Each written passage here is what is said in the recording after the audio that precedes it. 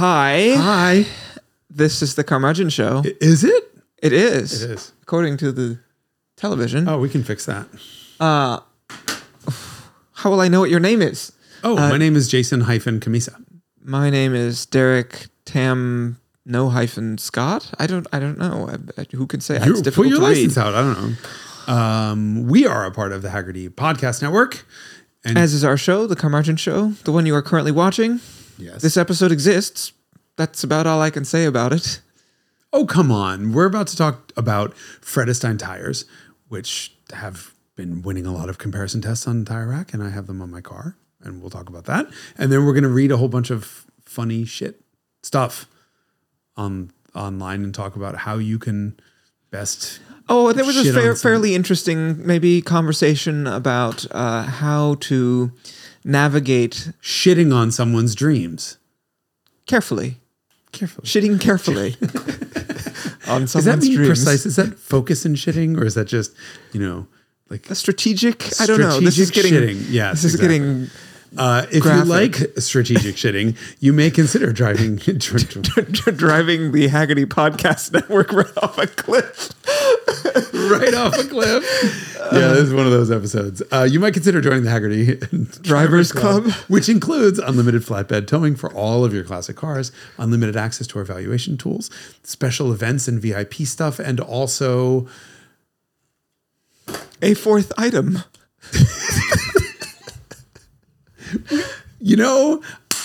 I was just going to say we should get gummies and just be really fucked We don't up. need them. Yeah, that's We the clearly problem. don't need them. Well, yes. Enjoy.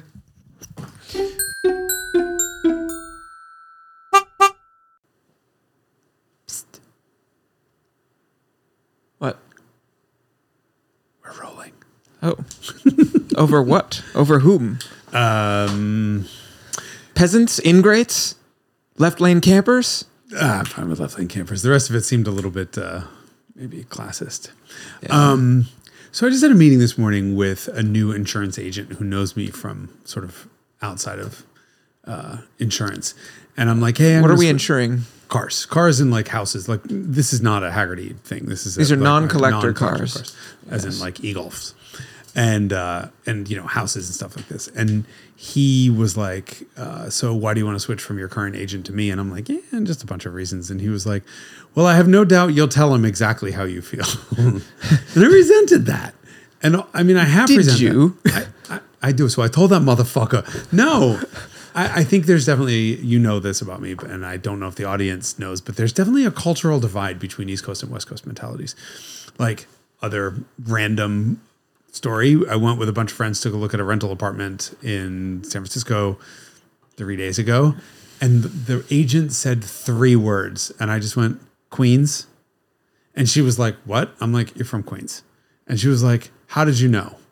And how I knew wasn't just the New York accent. First of all, she had a little bit of an accent, but it was her demeanor was immediately New York. But the way there was one word she pronounced, and I'm like, yeah, it's definitely not Brooklyn. It's Queens.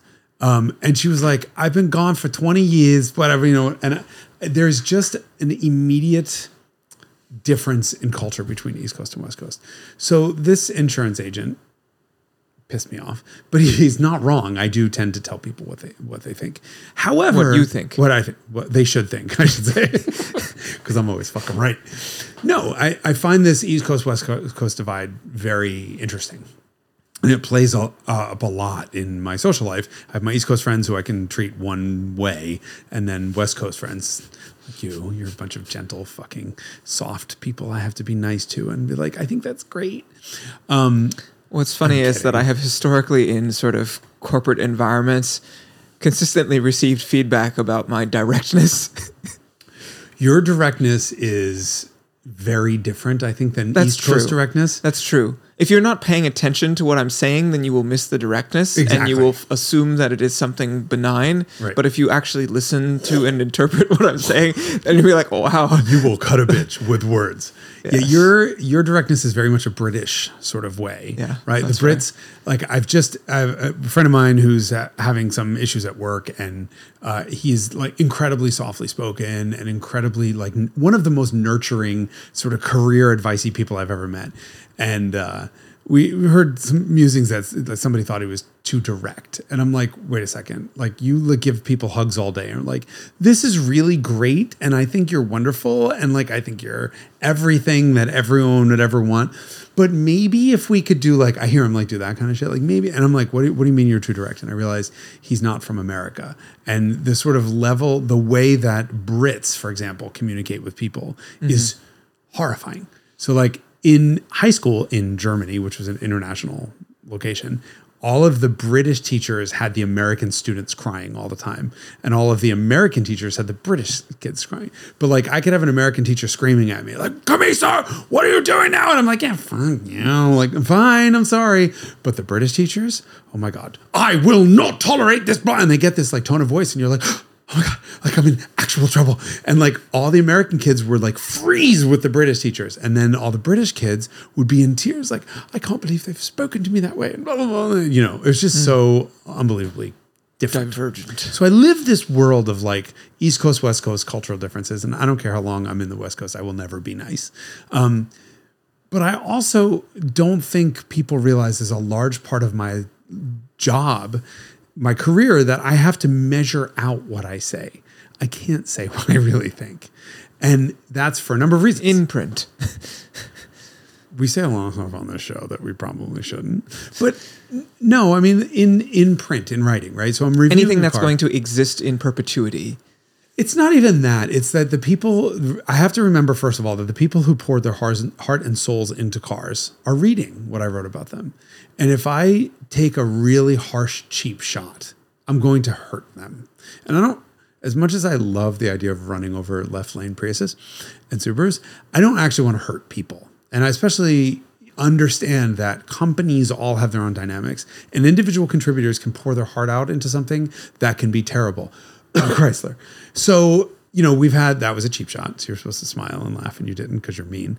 But I've had Chrysler. I was like, that checks out. Yeah. I mean, I've had Chrysler PR people crying on the phone with me. Like, why are you so mean to us? And I'm like, I thought I was being nice. Like, whoops. But my response to that is it's okay. Somebody's got to be last. Somebody's always going to be first. Somebody's always going to be last. And everyone's going to be somewhere in the middle. Just because you finished dead last in this comparison test with a 40-point margin to the next worst car doesn't mean you're a bad person, or doesn't mean that the people involved in this are failures of human beings, but or we're not trying, right? All of that. But sometimes things just conspire against you. And so there are plenty of times where I, in my course of business, genuinely have to soften the blow, including answering to editors in chief. You know, Gene Jennings from Automobile was just, there will be no cheap shots, Jason. Like, you know, you make a joke that would make me laugh, like, because it's so offensively rude, but it wasn't going to wind up in print because she would get a phone call from somebody saying, fuck you. Like, that's not cool. And so let's just start with the definition. How do you define cheap shot? A matter of, first of all, an insult or a matter of opinion that's not based in fact. And so, like, I'll watch a lot of our competitors in the content creation space, and they'll be saying, this is bad, this is bad, this is bad. And it's because they don't like it. And frankly, they don't matter. Like, it doesn't matter. Sorry, I'll use the Throttle House guys as an example because I'm friends with them. Like, if Thomas was like, well, I don't like this shifter. Well, fuck you, Thomas. You don't decide what's a good shifter and what's a bad shifter. And I'm not saying he's ever done this, for the record. Thomas, no, don't kill me. But as a journalist, your job is to understand what the intention was, and then understand what the customer's expectation is. And if those things align, you're giving that car a good review, period. Right? You can say this is not for enthusiasts, but to say, Well, and that's why you have to be more specific. You would use words like precise or rubbery or notchy to be descriptive as opposed to saying good or bad. Good or bad is a value judgment. And it's also vague. It's cheap, right? Yeah. It's cheap. It's you Well, suck. it's well, how bad? Like how well? Sorry. Well, yes. If you're talking about a Dyson review, in all seriousness, right? Yes. I mean, then you'd have the measure of suction. But yeah, you don't want to say something's good or bad. You can describe it. And you can say, for example, a cheap shot would be this BMW shifter sucks in the M2, right? BMW's PR people got really pissed off at everyone saying the shifter in the current M2 sucks. And their point is it's the same shifter that they've used for 400 years. Okay. They can come back and say, that doesn't suck. What they can't come back and saying is, when you compare this to the shifters that have come out of Honda, Mazda, and Porsche over the last 20 years, the rest of the industry has had an arc and a transition into shifters that feel like X, Y, and Z, and BMW hasn't. In fact, if anything, BMW's gone the other way, and therefore this stands out and perhaps doesn't meet customer expectations. Very different thing than saying the shifter sucks. It doesn't. It sucks in comparison to the other stuff, right? And so context is important and whatever. And there's a lot of measure that has to go into this stuff. I don't think I've ever reviewed a car where I've said to the car company, you don't want to hear what I happened once a couple years ago. Actually, I don't remember what it was, where I'm like, I'm just not going to say anything because I had a really bad experience with a press car that just... Everyone wants to know what it is. I'm not going to say. You don't remember. I don't recall. But there are other things. For example, tires, right? So we just had a fun experience on the way back from lunch. It's raining cats and dogs, and I have Fredestein Quatrac tires on the e-Golf Installed for the winter. For the winter. So I have Pilot Sport 4S as background. I put 18-inch Pilot Sport 4Ss in the GTI size on my e-Golf and lost 19% of my range immediately. And it's now winter, which means it's raining a lot here in the Bay Area. And by that, I mean, we have atmospheric rivers and pineapple expresses and all kinds of other stupid, cheaply worded things to describe 5-6 inches of rain over the course of 2 or 3 days over and over and over again. And my PS... I'm sure a meteorologist would be able to describe to you exactly what those things are. They are, but they're stupid fucking marketing names. I'm sorry to say. Just say it's raining. We have a lot of rain. Water is falling from the sky. It's a phenomenon. It's a thing. It happens. It originated from Hawaii. Pineapple Express. Yeah. Why not Lay Express? I would like an Express Lay. But, okay. So it's raining a lot. A busy professional. I get it. My Pilot Sport 4Ss, which are, as far as I'm concerned, the best performance tires on the planet, and I've driven everything else, so I can say that with a degree of certainty, are down to 230 seconds of tread, so not much. And they have 3 nails in them because of the invertebrates. Yes. Inconsiderate invertebrate boobs who also occupy the parking lot that we record this podcast in, who just love to throw nails all over the ground because they're construction invertebrates. And so I thought, all right, I'm not going to replace the tires right now, right before rainy season. And in fact, I would like to get some of the range back because in the winter you use a lot more battery for just inefficiencies in the EV system, heat, wipers, lights, and then rain. Seated heats. And so I reached out to Fredestein and asked for a recommendation, and they sent me a set of Quatracs if I agreed to review them. Oh my God, they're so good. So first of all, the e-Golf looks like shit with the 16-inch wheels on it again, which irritates me.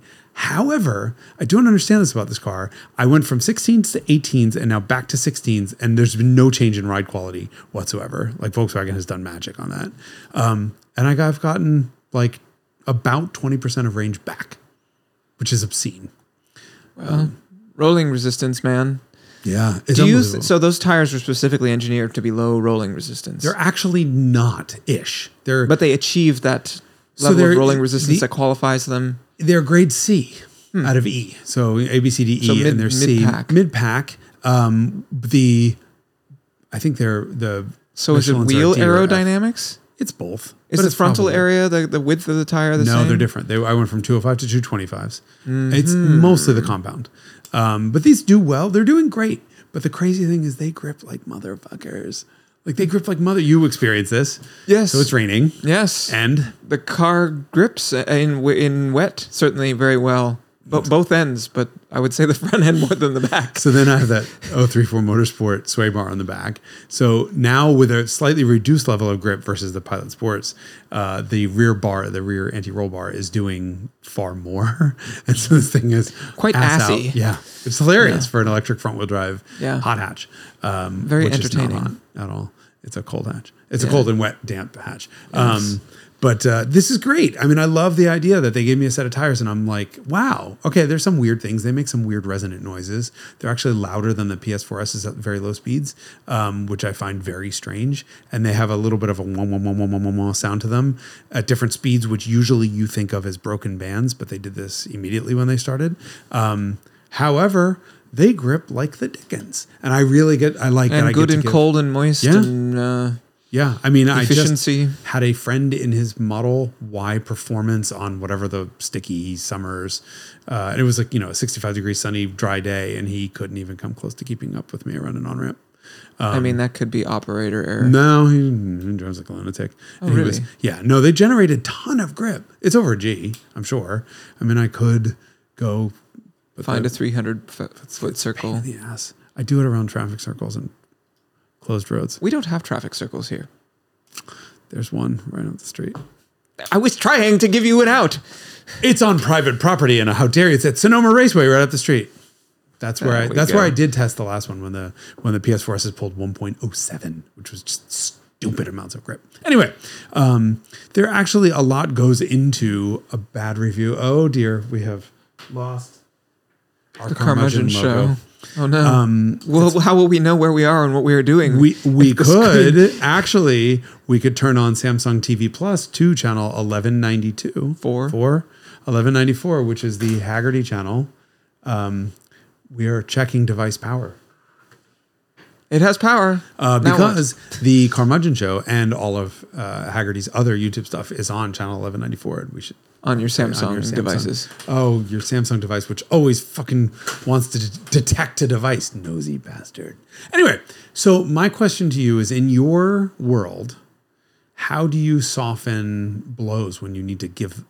I'm going to rephrase that. Get a fluffer. That's not softening. That's hardening a blow. Oh, right. Sorry. So you have a customer who wants a car. Fire your current fluffer because they're not working.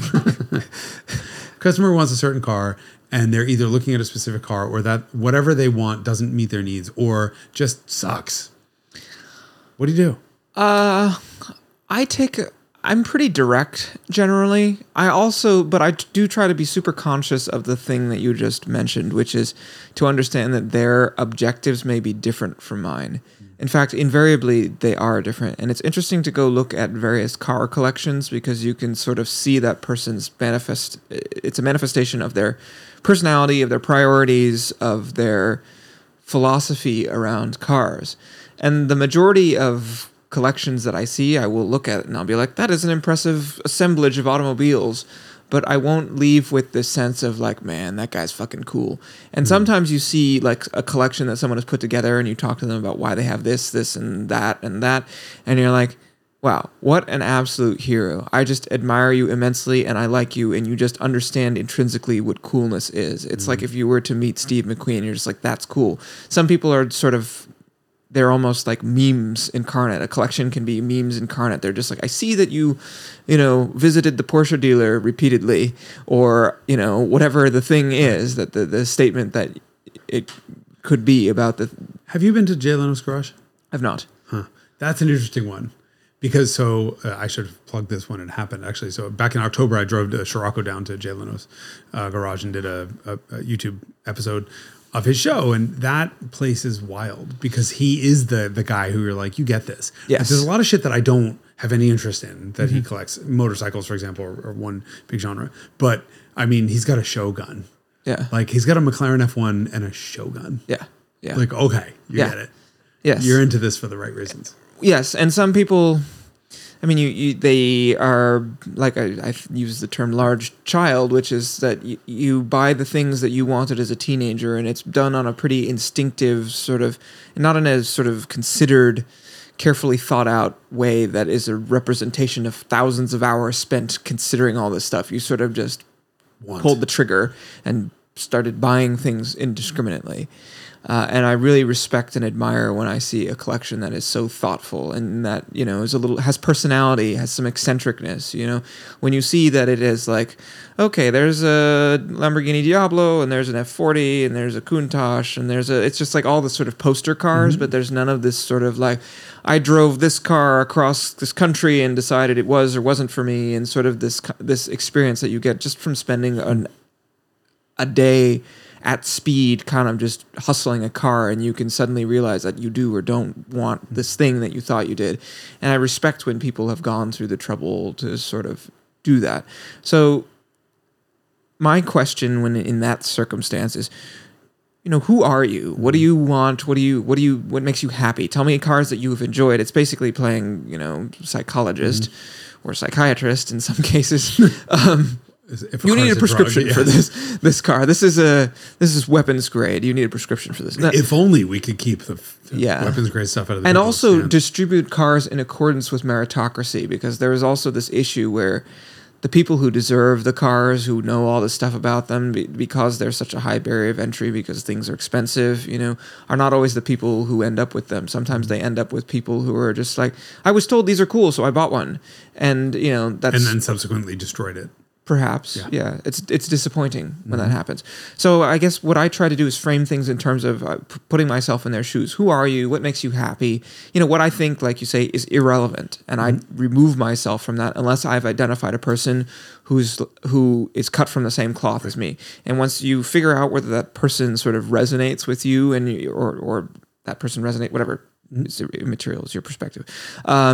Whether you're on the same page and they're like, this person gets it, their priorities. You know, I had a client who I was concerned. He bought a, you know, Porsche GT2. And I said, okay, you looked at the spec sheet and you said, this is the one I want because it's got all these horsepower. And he took it and did a track day in it. And he said, you know, I think I actually want a GT3 instead of this, a 997 GT3 specifically. Like, I have this experience. I took it on track. I did this with it. And I said, I think I'm actually have decided this. And I was like, wow, it's impressive. He doesn't have that many cars. He hasn't been doing it that long. And he very rapidly arrived at a place that people will not, you know, some of these people will go decades without ever reaching that point.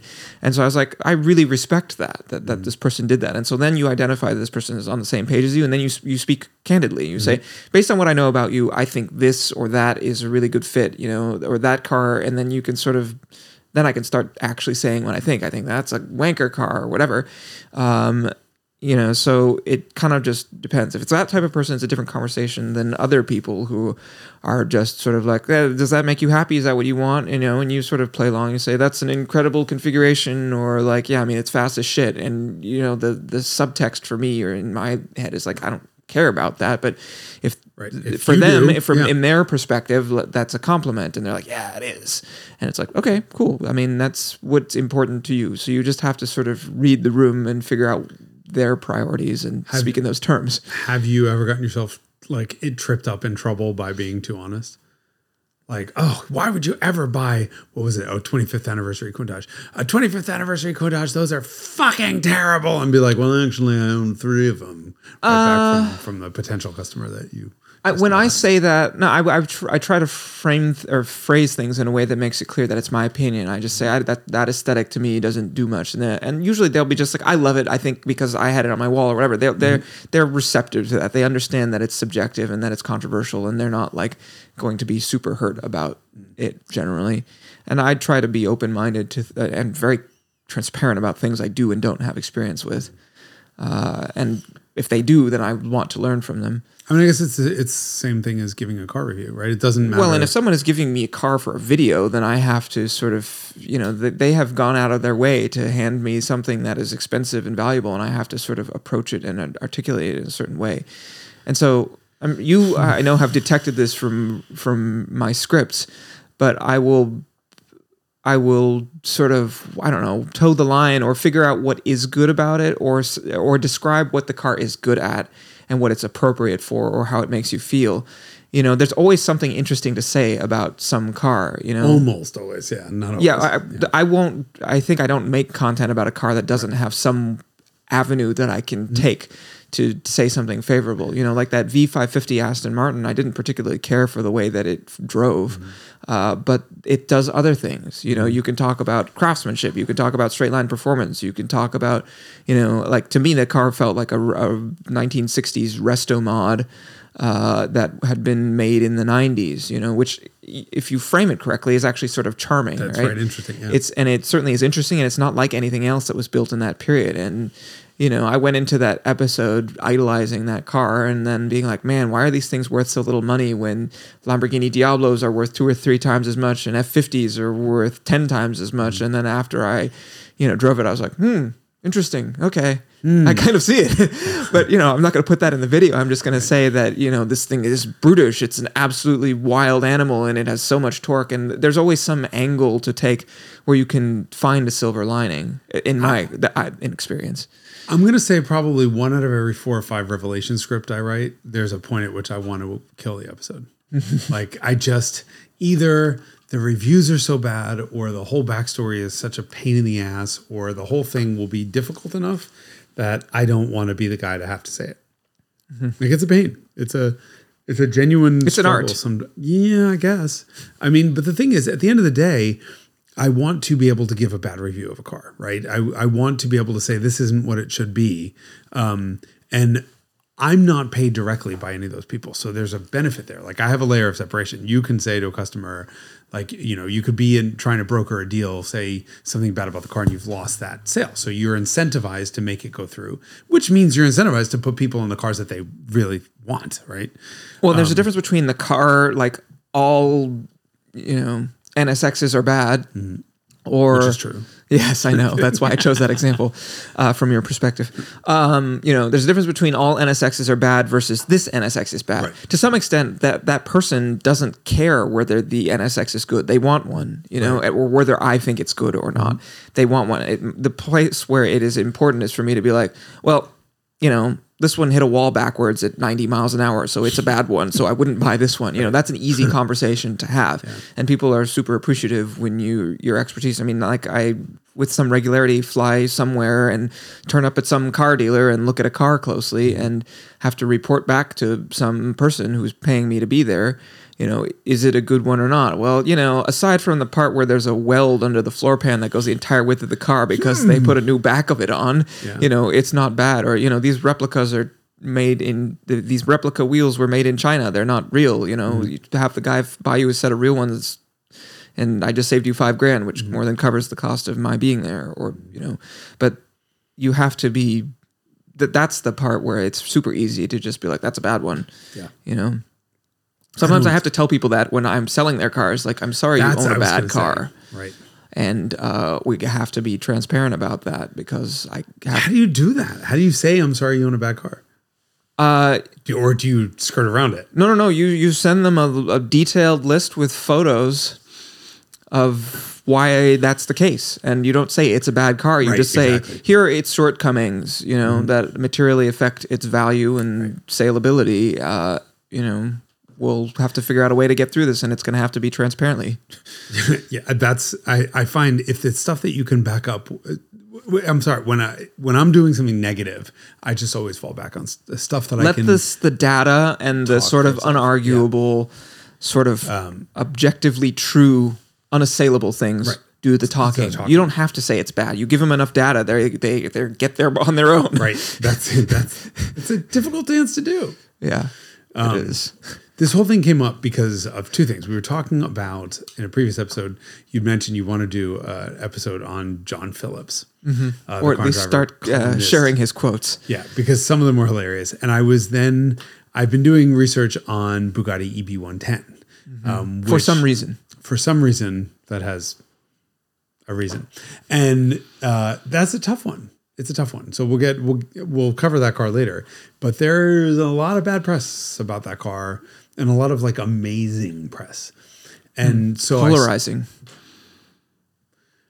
I'm not sure whether it's polarizing or it was just 2 different perspectives, or it's who fell for. There was So the EB110 was the resurrection of the Bugatti brand back in 1987. Technically, it all started, and there are some amazing things that I dug up that I had no idea. People involved, like I don't know, this guy, I can't remember his name, Ferruccio, Lamborghini, something like that. He was actually involved in the rebirth of the EB110. He was the sort of spark that created it. I had no idea, right? He then wasn't involved in the actual car, but the idea was sort of his spark. And so there are all these amazing characters who just keep appearing in all of these Revelations episodes that I'm doing. Like the guy that you haven't seen it yet, but there's another Revelations. Sorry, there's a thing I did on a Lamborghini LM02. There's Revelations on Lamborghini LM02 coming out, and the guy who brought the LM project to Lamborghini is the guy who eventually then put Ferruccio Lamborghini in touch with Romano Artioli to make the EB110. And then all the engineers in the EB110 were old Lamborghini engineers like Paolo Stanzani, and it's the entire same cast of characters who created the Miura and the Countach. Exactly, they were the same guys from Marcello Gandini in the styling department. It's the same cast of lunatics. And I love that. But there was a lot of doubt on where the money came for financing on this car, for example. And some people were like, this is great. The Bugatti has a patron. And the other people were pointing out like, this is fucked up. Like, we don't trust this. We don't think it's going to work. And so the car itself wasn't even relevant to the polarizing nature of the whole story. It was those who were like, "Yeah, I'm excited that this is happening," and the other ones who were like, "We don't trust who's behind this." And so, in doing research, I reread a whole bunch of stories that I'd read years ago about the launch of this car, and it was this. I'll go into it in the video, but like this over-the-top, ridiculously lavish resource spend. I don't want to call it a waste of resources, but it had to have cost capital intensive of experience that had to have cost tens and tens and tens of millions of dollars to pull off. And the sort of fanfare around it in the Bugatti community is like, oh my God, look at this. And then I dug up Robert Cumberford's piece in an Automobile magazine, which I don't think is online, and I should just find a way to post it. But he was there, and he was like, yeah, it was an entire 2-day experience. And yeah, it was this. But let's talk about this. Because they're French and Italian, they're completely disorganized and they all hate each other. And I'm paraphrasing. So they did give a whole day of speeches that were interminable and boring, and also all in fucking French because France. And it was hilarious. He just ripped this event to shreds. Now, most people are like, was this a review for the car? This is a review of the event. He reviewed the event. Why was the event even deserving of a review? Because it was so catastrophically bad that he just vented in a magazine. And Robert Cumberford lives, he's now 90 or 91 years old, lives in France, is married to a French woman, and he sort of has a very French sort of complaint nature about him. Yes. And so where everyone else is like, wow, there were 6,000 people at this reveal, and they basically closed down half of Paris, and they did this, and they did that, and they did this, and it was unbelievable, and it was like lush and whatever. And he's like, it was all in French. Artioli couldn't fucking speak French, so he had some guy helping him through how to pronounce the friggin' words. There was no interpreters. Everything should have been in English. What the fuck are they doing? The food was late, and then they tried to drive this car across Paris, but of course they had 50 cops, and they couldn't fucking pull their heads out of their asses. And so it was a traffic clusterfuck with motorcycles hitting taxi cabs trying to avoid the EB110 prototype and blah, blah, blah. I mean, it was just amazing. Which brought me back to Phillips, because Phillips uses comedy as a writer in a way to say terrible shit that no one else would get away with. I think you do that too. I try. Mm-hmm. I don't know how much it works. But more importantly, John Phillips did post he made a column of all the things he once said and shouldn't have. And he called didn't say, right? Or didn't say. He said a whole bunch of what not to write. So he said, don't write, for example, the Renault car is guaranteed to end your social life. That was one of the quotes. So like this, it's a column, right? In the beginning of it, a body that resembles Janis Joplin's during her most devoted heroin years. I mean, So what car is that? that was all the I don't know. We're going to find out. So anyway, so I saw that headline and I started going down, and Phillips did a column and he decided to list all of the things that he once said and shouldn't have, or said and redacted from his columns before they made it to print. Yeah. And I read like one or two of these, laughed out loud. And I'm like, stop. I'm not doing this. We're going to read these in celebration of John Phillips before we do a Phillips episode. I mean, this could be the Phillips episode. It could be. And he said he actually quoted Larry Griffin, who was a Car and Driver contributor, once referred to as a commercial airliner as a pus-packed knockwurst of the sky. And I just, why is that even in a car magazine? I mean, the best part about being insane, and let me be very clear, John is insane, and I will probably hear from him and or his lawyers for saying that, is that you come up with the craziest fucking shit. I will introduce you to the Chevrolet SSR. Ah, yes. Phillips wrote, and by the way, this is on Car and Driver's website. We'll put a link in the description. Some look at things that are and ask, why? I dream of things that never were and ask, why this? Good point. Why the fuck do you need a convertible 2-seat pickup truck with retro styling? Yeah. That doesn't tow anything. And I love that, like to our point about towing the line and just trying to whatever. It would be a cheap shot to say, I don't know, what the fuck is this thing? It looks like a XY, whatever, looks like a suppository with a retractable roof. No, he went straight for the philosophical. Of a Cadillac whose power steering pump burst during a comparison test. It was, it was leaking fluids like a toddler who'd already endured 90 minutes of Schindler's List. Oh my God, why? So I don't know what that means. Is the kid crying?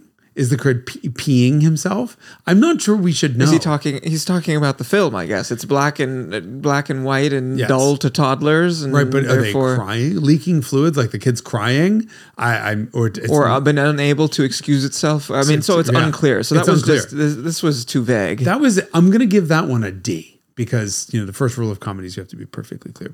Of a BMW 3 Series shifter, as slick as the jumpsuits worn by Captain and Tennille. Come on, you don't know who Captain Tennille were? Mm-mm. Oh, God. I'm going to have to sing.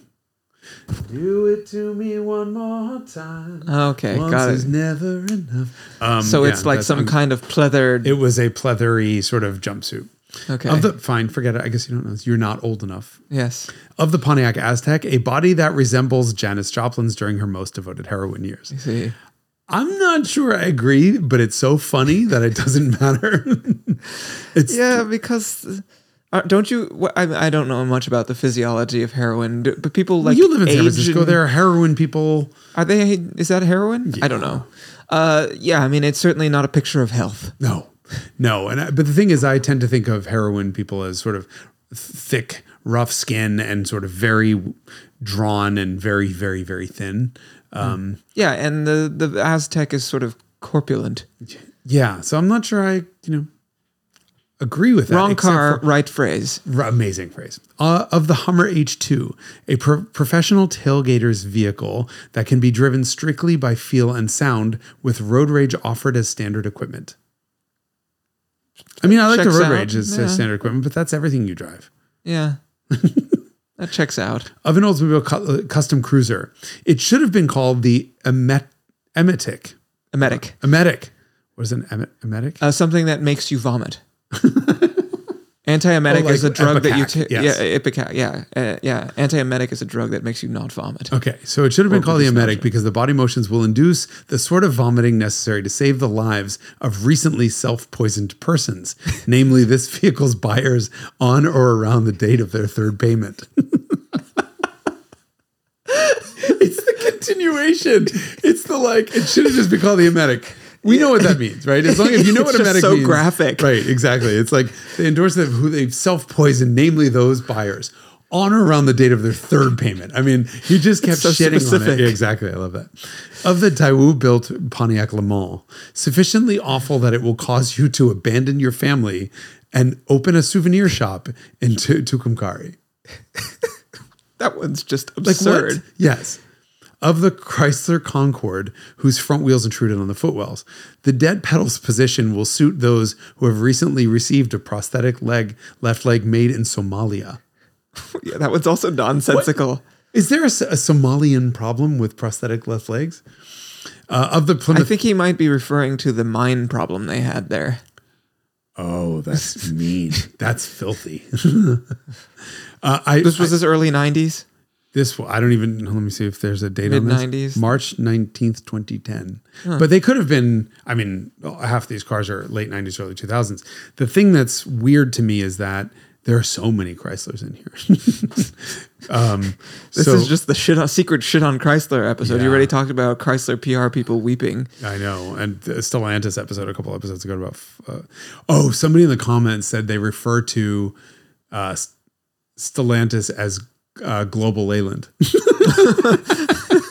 That's very good. I thought it was really good. Yes. Of the Plymouth Prowler's stiff ride. Great car if you enjoy viewing the passing landscape in moire patterns. That was a funny one. Of the Chrysler Crossfire's similarly unyielding ride. Very much like an epileptic seizure, except you unfortunately remember every single detail afterwards. That's so good, except you remember every detail. Of the Geo Metro convertible, all the structural integrity of hollandaise sauce atop fillet of eel. Why did that one not make it? It might have is made it it too in. harsh? Oh, or is that are these some of his sickest burns? Or is it clarified whether they made it on their cutting room floor? Or I probably should have called him or emailed him and whatever. Blah, blah, blah, blah, blah, blah. I've collected a few of my own excesses, either thrown back at me or voluntarily withdrawn in respect for that old Rodney Dangerfield line. You like ladies' lingerie? Yeah, that's good because there's a pink slip on your desk. I offer them here as kind of a what not to do template for Columbia Journalism Review. Some of these, that one could have made it in. I think that's quite good. I think it's quite funny. Yeah. Actually, the only letter to the editor, first of two letters to the editor that I ever wrote to Car and Driver back in the day was they had just hired a guy named, funny enough, Tony Quiroga, who is now the editor-in-chief. But he wrote a line comparing the structural rigidity of the Pontiac, not the Pontiac, the Ford Thunder Chicken, the Thunderbird, to the Fox one. Yeah, no, not the Fox, the Lincoln LS one. The retro, sort of the retro styling one. So you were a full adult when this happened. I beg your pardon. Well, as opposed to writing a letter to the editor when you were a child. I mean, I was 20 something probably anyway. But I remember he called it the Catherine Hepburn of convertibles because its structure was what, and she had Parkinson's, and that was so fucking not funny, except to everyone, including me. And I remember writing a letter to Chubba, the editor, and like, whoever this guy is, give him a raise. And they published the letter, and Tony still has it.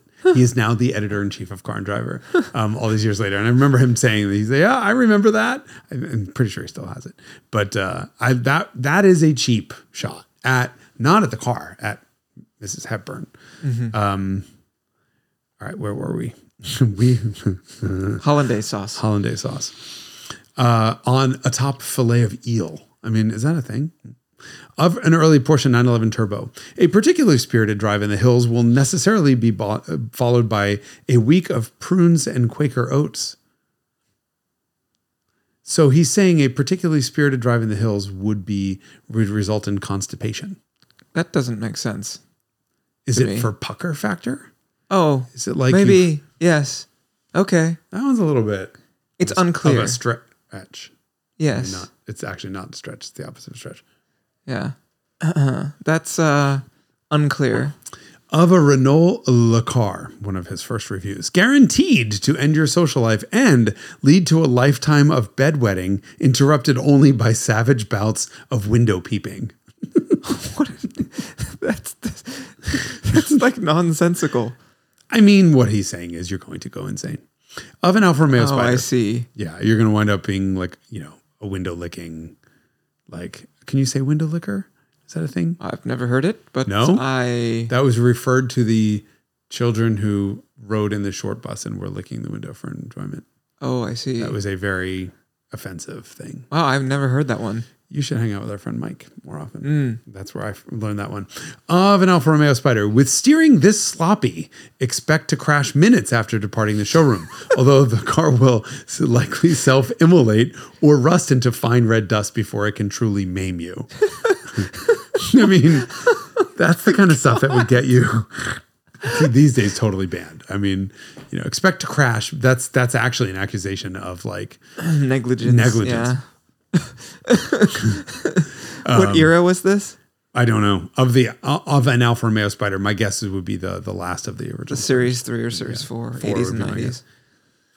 Of the first Oldsmobile Bravada, I memorized the rollover warnings on the visor and performed every banned maneuver in hopes of wadding this rebadged armadillo into a metallic pellet that could be readily gathered by a pooper scooper.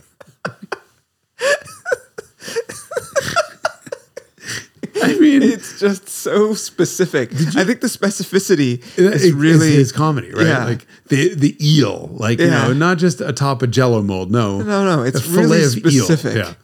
I don't know if you remember ever seeing. He did a comparison test years and years and years ago, and I think it might have been where this quote came from. I feel like it was maybe a Bravada versus a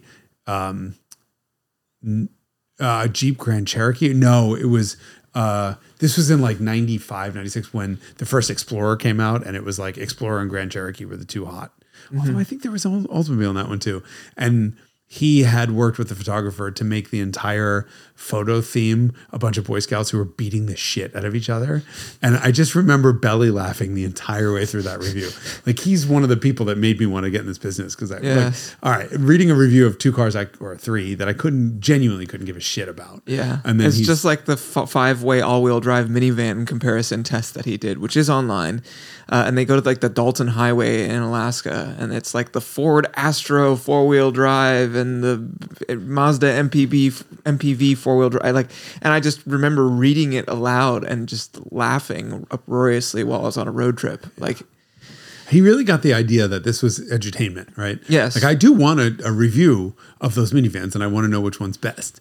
Mm-hmm. But please, by God, make me laugh the entire time.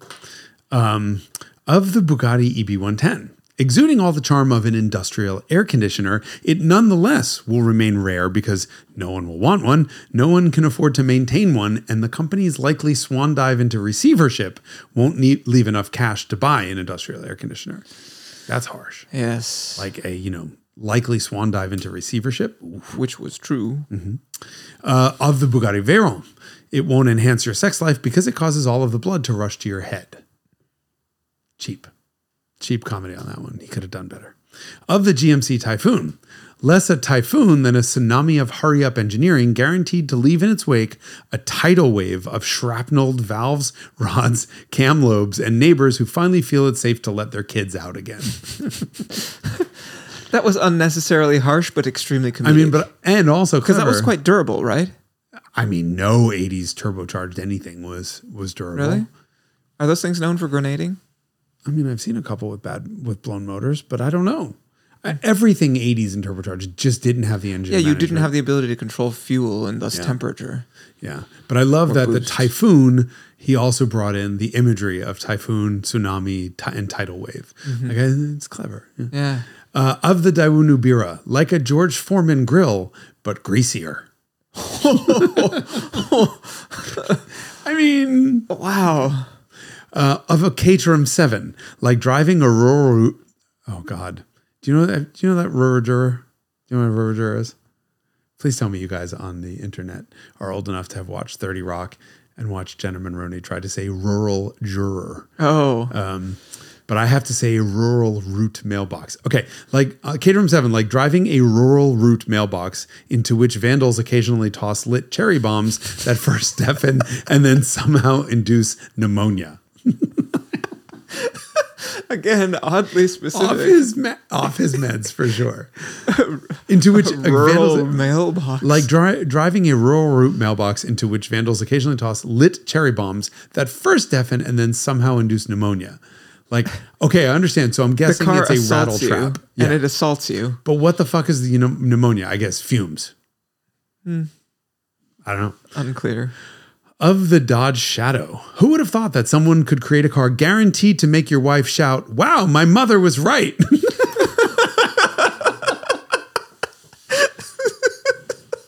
That's so good. He did. What in the fuck? There was something else I was reading. Oh my God, where he did this whole thing about, some chick he tried to, it was BMW 850.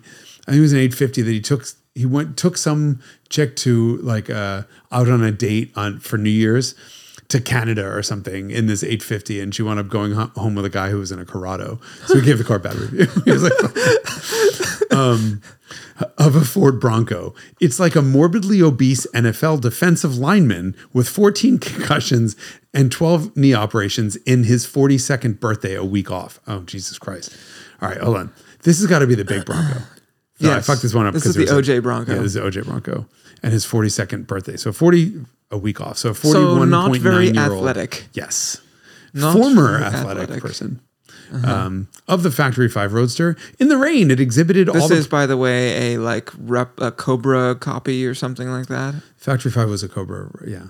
I remember back in the day, they got a lot of coverage in Car Driver. In the rain, it exhibited all the poise of a Zamboni on the Rubicon Trail.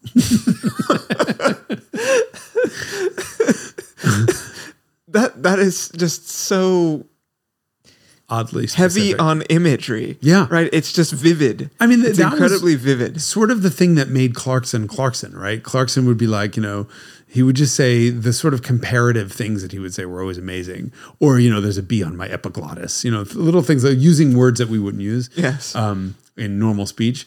But yeah, all the poise of a Zamboni on the Rubicon Trail. You want to say something that's got no ground clearance? I can't think of a better way. Sorry, what was that one about again? The Factory 5 Roadster. Of the Mercor XR4 Ti. Oh, that should be quite good. It looks like a geothermal event bulging up through the tarmac. That's obviously a reaction to the aerodynamic styling that was obviously too new for Phillips's mind in the 80s. A geothermal event. I've never heard anyone call a car a geothermal event. Uh-oh. Of an early Maserati Quattroporte. Which generation? QP5? It just says early Maserati Quattroporte, so my guess is 3. That's not early. Early would be the 1. Well, I think we just figured it out. I think it's 3. The dash and its attendant control layout resemble a trailer park following an Oklahoma tornado. Otherwise known as, I think at some point, somebody, it might have been me, said it looks like a bunch of engineers had a mouthful of buttons and sneezed. Yeah. I don't remember it. I remember that one. Of the Daihatsu Rocky. Oh, Remember that yes. I do. One of the few cars apparently capable of simultaneously summoning dive, squat, yaw, understeer, oversteer, a trade deficit, acid reflux, impotence, and a military coup in Ecuador. The Derek That's the best one. That's the best one so far. That's great. Understeer, oversteer, trade deficit. Yeah. I mean, it just gets progressively more insane. Of the cockpit smell in a Hyundai Pony. A curious mixture of wet dog, WD-40, and liquid Maalox. And that's it. And there's somehow no comments on Car and Driver Site to that. Yeah. Well, go make 1,000 comments, I guess. Oh my God. Yeah. Phillipsisms. He was so funny. Is so funny. I mean, he's still occasionally writing, I think. Excellent. He's still around. I'm so delighted. There's so many things that I remember from my childhood, like individual quotes, like Car and Driver reviewing the Geo Storm. And they said it, because I think that was a 7,500 RPM 16 valve. It was like a 7,000 RPM. It was a high revving motor. And I remember laughing out loud at the line that it revs like an Osterizer and whips up 16 horsepower. I thought it was so great. Like, all right, revs like an Osterizer and then whips up horsepower. Great imagery. Or the Art St. Antoine line on the E30 325i. If I could sing like the engine in the new BMW 325i, I would pack the Carnegie Hall night after night. Like I just always love these sort of like out of nowhere imagery that just really make you stop and go, he thought about that. He spent some time on that. And it tells you something without explicitly. It shows you in writing, right? Normally you try to show rather than tell, Right. and that's a little bit difficult to do in writing. But when you do manage to do it in writing through good sort of comparative simile or metaphor, it's something to. It's tough to do. I'm sure it comes natural to some people. It's tough to Yes. do for me when I'm writing, trying to think of funny comparisons, and it just doesn't. I try to put at least one weird one in every episode that I do. Shocker. Yeah, I know. A turn of phrase. Yeah. Yeah.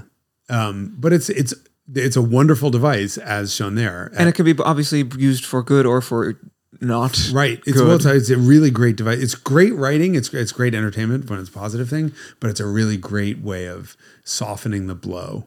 I mean, if I was an engineer who worked on that Factory 5 Roadster, it wouldn't matter how offended I was at that imagery is so fucking absurd that, Yes. yeah, it's a tough thing to shit all over someone else's work. Well, they shouldn't have made it shitty. Well, what are they going to say about our episode just now? We shouldn't have made it We shitty. should have damn it. Oh, there we go. I'm glad we got to talk about Phillips. He's thank a you for hero. joining us for this episode of the Carmudgeon Show. I'm not really sure what it was about, but hopefully you had some amusement, because certainly we did. Okay, hold on. We'll come up with a conclusion. This episode was as focused as Something about Coke bottles. Coke bottle glasses Yeah, or someone who's spectacles. See? It's Difficult tough to to do, do. especially on the spot. Yeah, exactly. It's not my forte. All right. Well, this episode was deeply unfocused. How about that? Yes. I mean, maybe the cameras were in focus, but maybe not. Depends on how Jake Sort of was blurry feeling vision. today. Yeah. Yes. Sort of blurry vision's back. All right. Bye. Thank you.